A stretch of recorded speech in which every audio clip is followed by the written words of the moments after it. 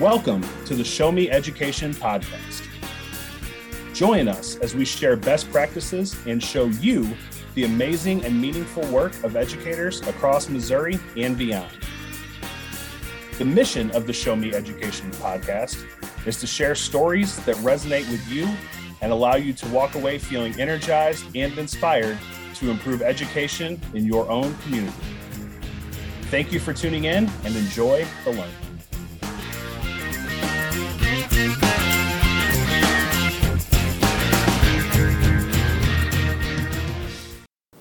Welcome back to the Show Me Education podcast. I am MTDS Specialist Betsy Ridenour. On today's episode, you'll meet Dr. Christine Johnson, principal at Meadow Lane Elementary in the Lee Summit, Missouri School District, and her assistant principal, Micah Fritz. These two educators are leading the charge in building a guiding coalition among the stakeholders in their community and spent some time with me describing their unique process. I hope you enjoy the learning.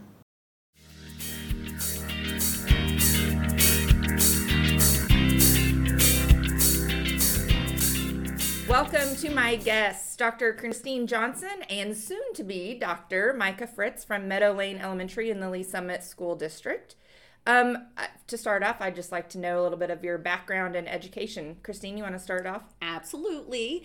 This is year 20 for me. I started off as a first grade teacher, then switched over, had a few years of special education experience, second grade teacher, all the while participating in leadership teams and RPDC teams through the district. And then now I'm in my 8th year as an administrator at an elementary building. Great. Thank you. Thanks for sharing. Micah, go ahead. Yeah, this is my 12th year in education. I started off as a first grade teacher and then moved to 4th, 5th, and then 6th, 7th. Was an instructional coach, filled in as an interim assistant principal at a high school, and then this is my 3rd year at Meadow Lane as the assistant principal. Great. Lots of experience between the two of you. Our topic today is building a guiding coalition. So my question is for listeners that may be new to education or new to maybe collaborative work, just kind of the definition of what a guiding coalition is in a school, in a building, or district-wide. What does that look like? What does it sound like?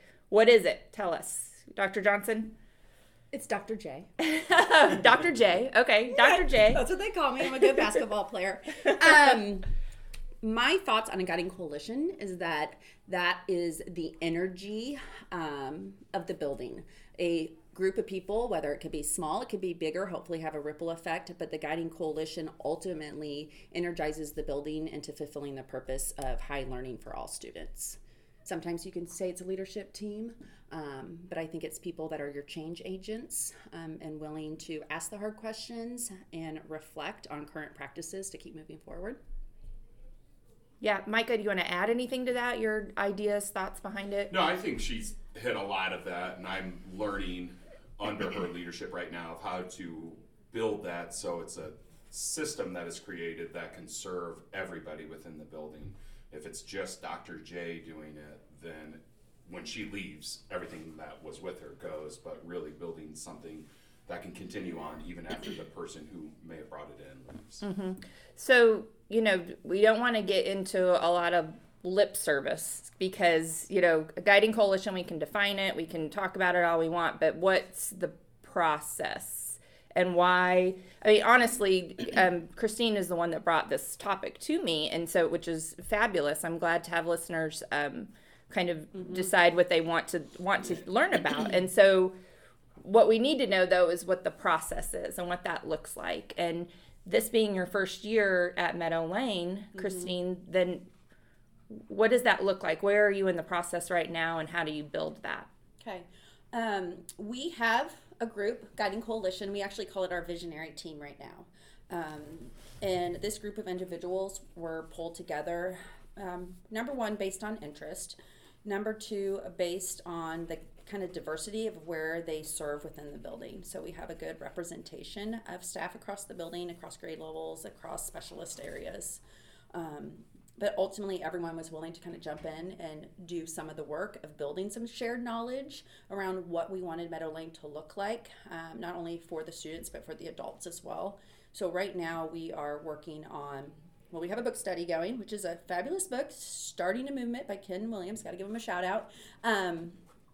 But we're working on building a shared vision and mission with the staff. So first we're taking it through with the Guiding Coalition, and then we're those are our early adopters. And they're kind of generating some excitement and energy, and other staff members are hearing about it and wanting to be a part of building who and what Meadow Lane will be. Which I think is based on that foundation of trust. So echoing Ken Williams again, I mean, he just tweeted the other day, most schools would say that they have teams.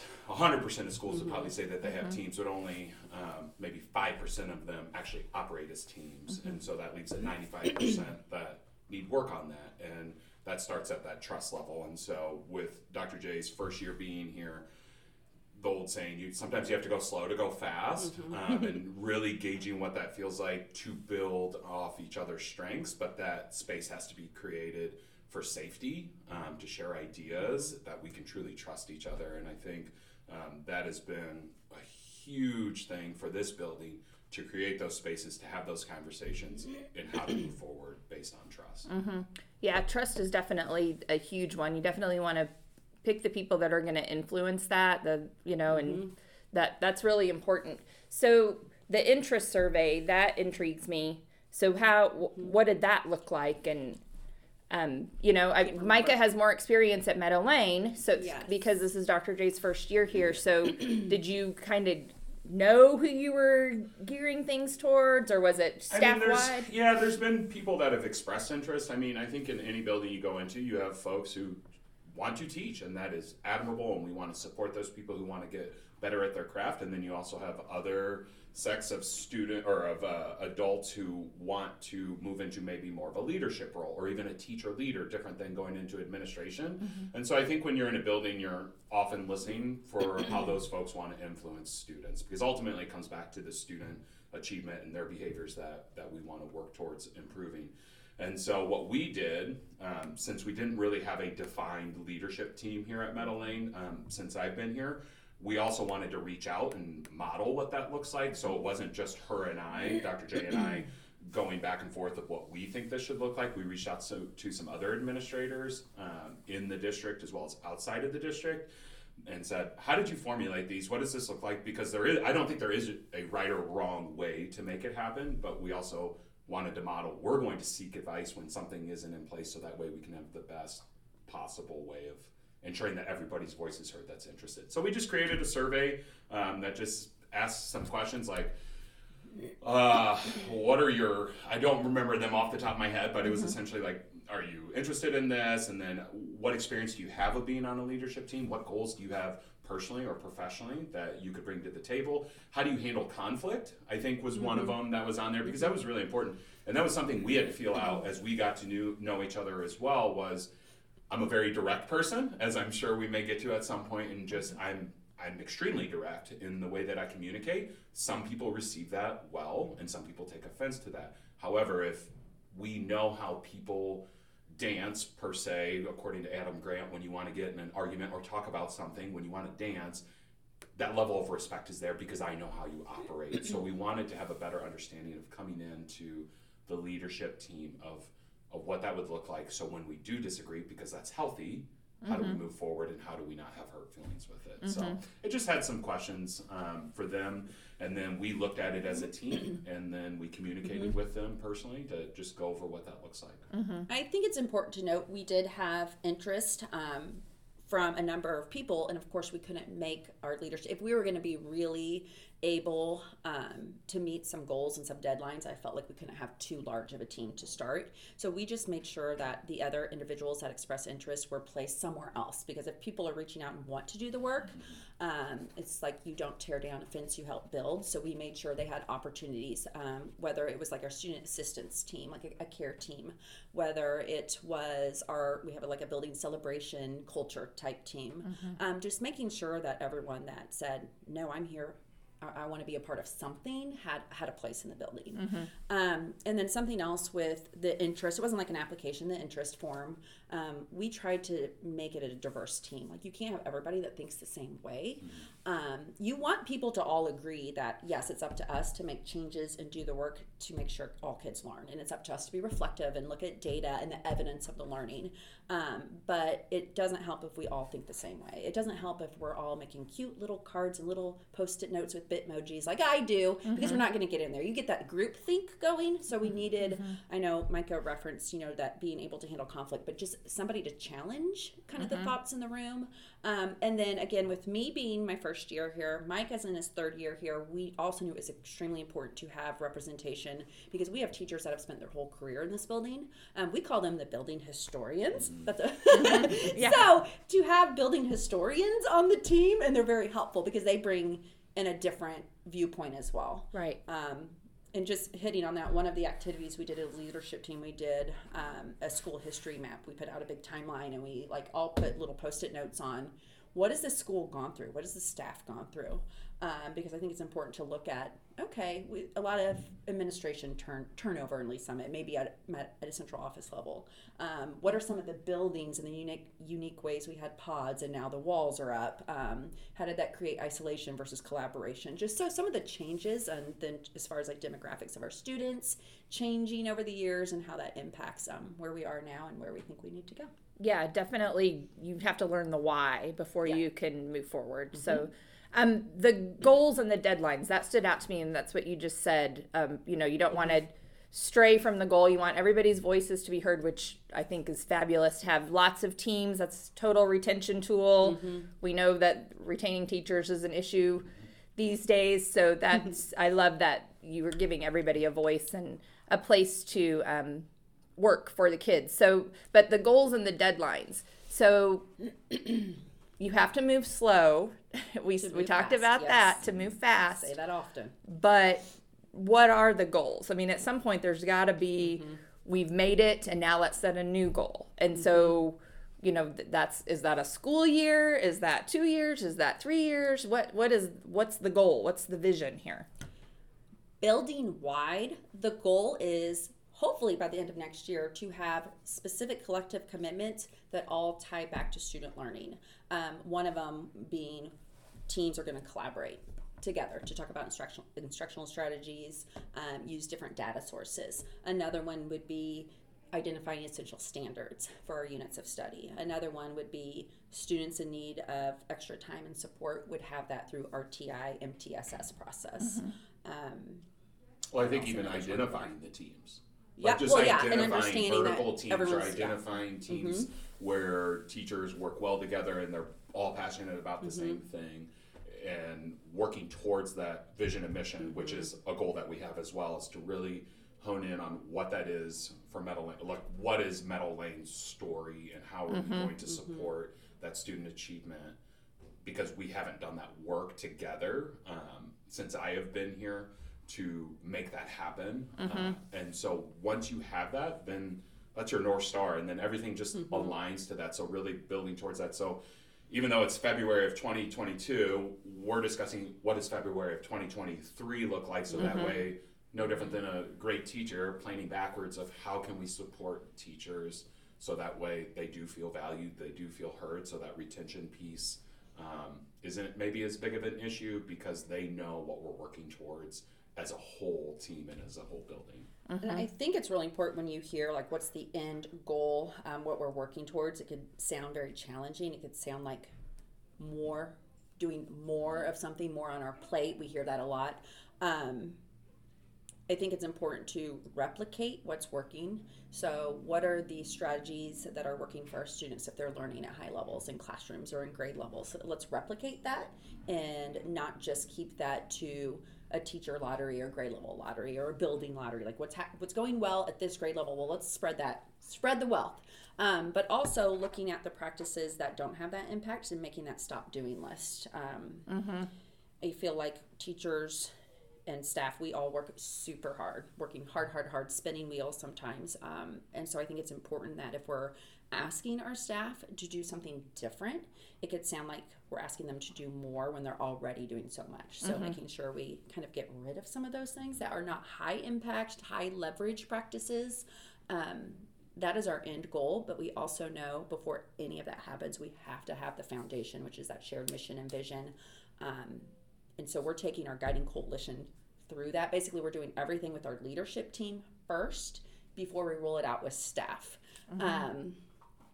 And some of us are ready to roll really fast, and I've been there, done that. I've done it fast in one building in the past, and I know I need to slow it down because we really have to have those shared beliefs. Yeah. Or it's not going to work, because really you want everybody on board. You want everyone paddling and going in the same direction.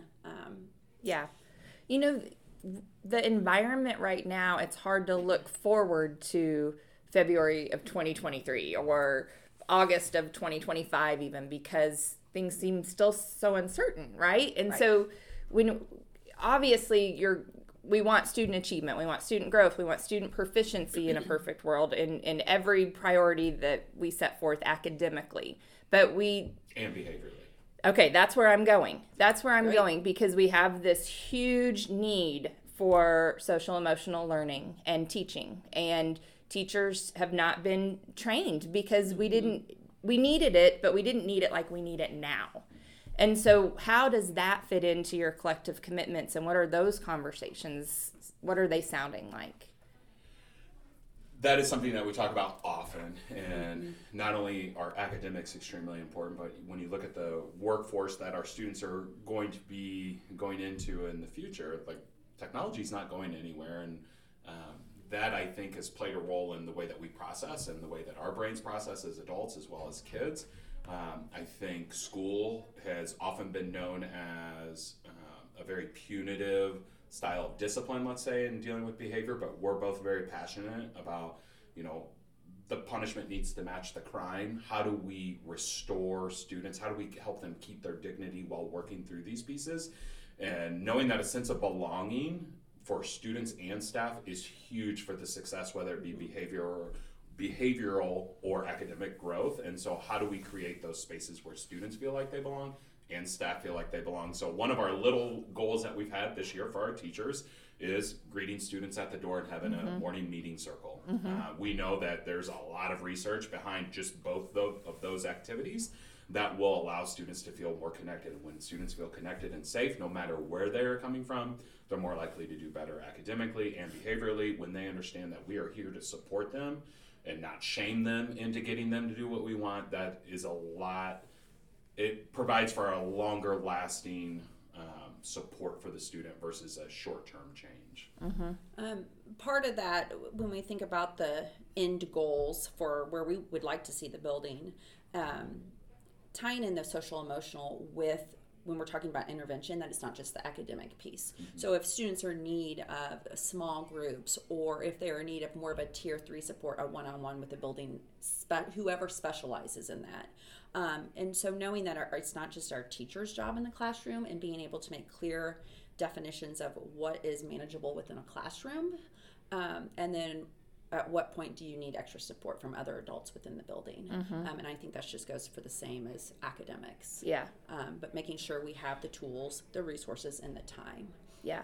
It'll be really interesting to see, because, COVID is so recent now, and so we don't have the research. But it'll be really interesting to see. We mentioned Ken Williams or Dr. Anthony Muhammad, or, the DeFore group, whoever's working in that PLC work right now, what that is going to look like 2 or 3 years from now, and how we have to kind of reshape the collaborative work to meet the needs that haven't been met, you know? Yeah, absolutely. It'll be really interesting. So what other support outside of these walls, because I'm sitting in the elementary building right now, beautiful Meadow Lane Elementary, but beyond these walls, what other support are you providing for teachers to help them with this building your guiding coalition?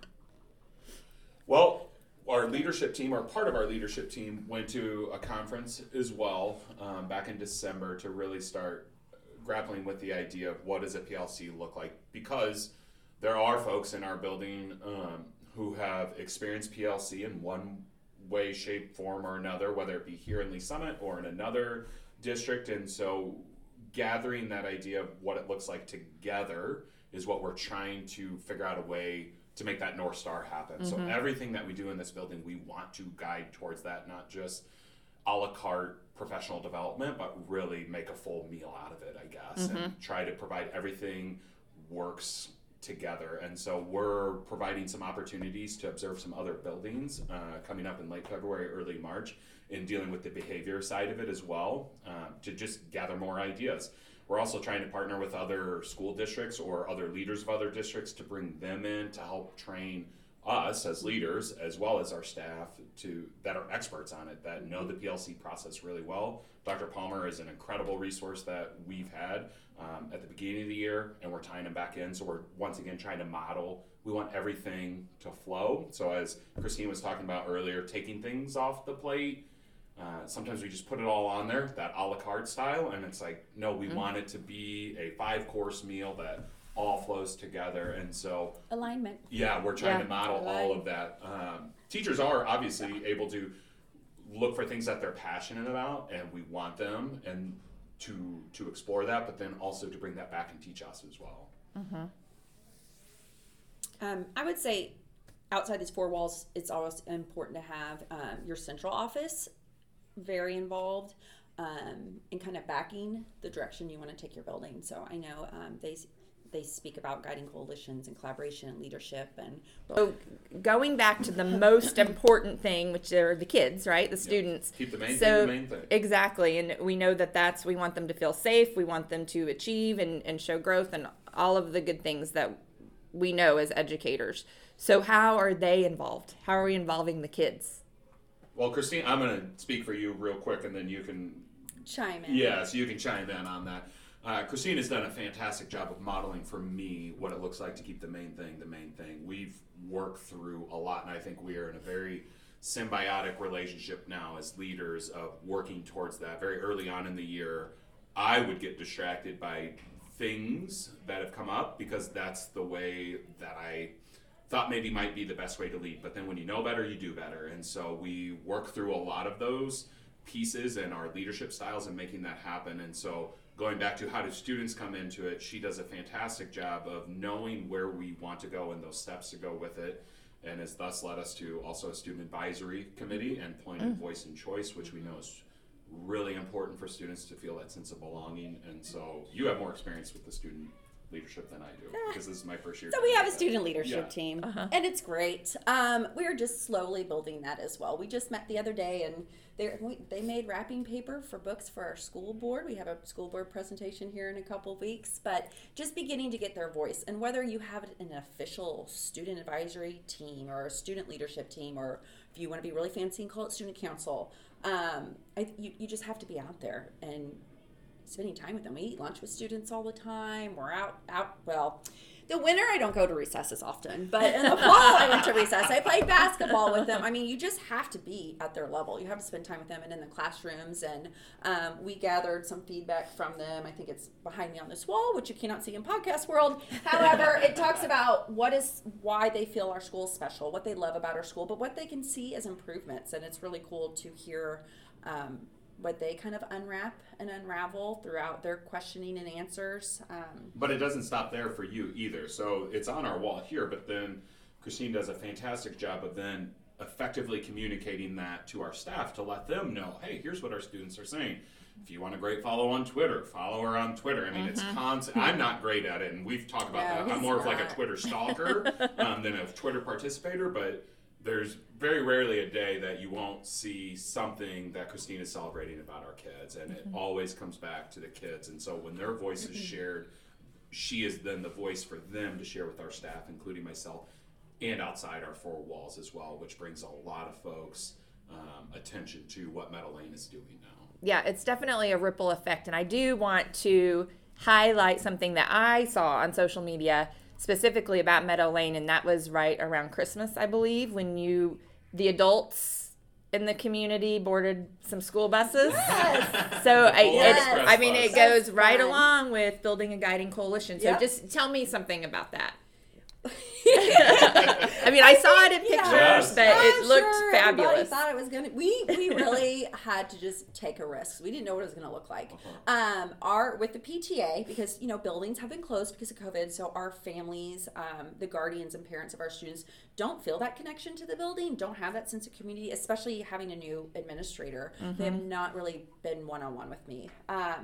So we thought it was important, especially around the holidays, to get out into the community. So we had one of our school buses reserved for the evening. All of our staff got on. We had cookies and little packets of hot chocolate, not actually made hot chocolate, because that would be weird. I mean, but a hot chocolate truck may be a good idea. I don't know. Little plug. Little plug for the hot chocolate truck. Like an ice cream truck. Yes, I've heard of this theory before. Yeah. And so we just kind of dressed up all holly jolly, and we had a map, and we followed. Or pajamas. Or pajamas. Some of us had pajamas. I did have pajamas on. Yeah. Our students were aware. They actually got a little Polar Express ticket that day when they went home. Our families were aware. Lots of communication about the map, the route we were taking. So all of our families had an opportunity to drive to one of those stops.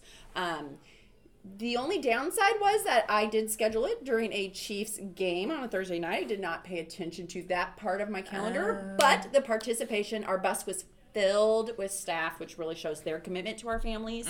And then all the stops, it was so cool. You'd pull up and you couldn't even get off the bus because There the were 60 kids or 70 and the people parents waiting. and Yes. grandparents, family members were like, "Oh, they're here," and just the excitement. And so we've got a ton of great positive feedback. And I think even next year, even when our buildings, I'm going to go out on a limb and say they'll be open like traditional. We will still want to do that because I think it's important that you meet your families and your students where they're at, and it's not always at the building. It could be, it could be at the library. It could be on a bus through the neighborhood. So, I think that is, that to me, and I haven't seen your collective commitments or heard any of your conversations with your leadership team, but that's just building community with all stakeholders, students, teachers, families. I think it's fabulous. We thought about stopping by the board meeting that was going on. Yeah. We opted out. Yeah. Not to. But. Yeah. we had board members visit that day, and we were all in pajamas that day. And one of our board members came, and he wore pajamas and played basketball with the kids. And I think you just want to highlight the good that's going on in schools because so often you hear the negative in the media and on the news. So it's really important to highlight all the positives. Well, I'm glad that you said that because that's why we're doing this podcast, because I want you to be able to tell your story. I don't want anybody else to be able to do that. And, highlighting you today on Show Me Education podcast was the reason for that. So I appreciate you both. Thank you. For allowing me to visit and catch us on Show Me Education podcast on any of your podcast providers. Thanks.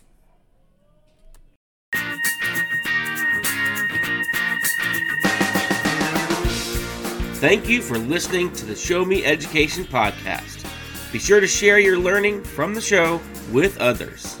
The Show Me Education podcast is a collaborative project between the Regional Professional Development Centers of Missouri with a vision of sharing best practices and showing you the amazing and meaningful work of educators across Missouri and beyond.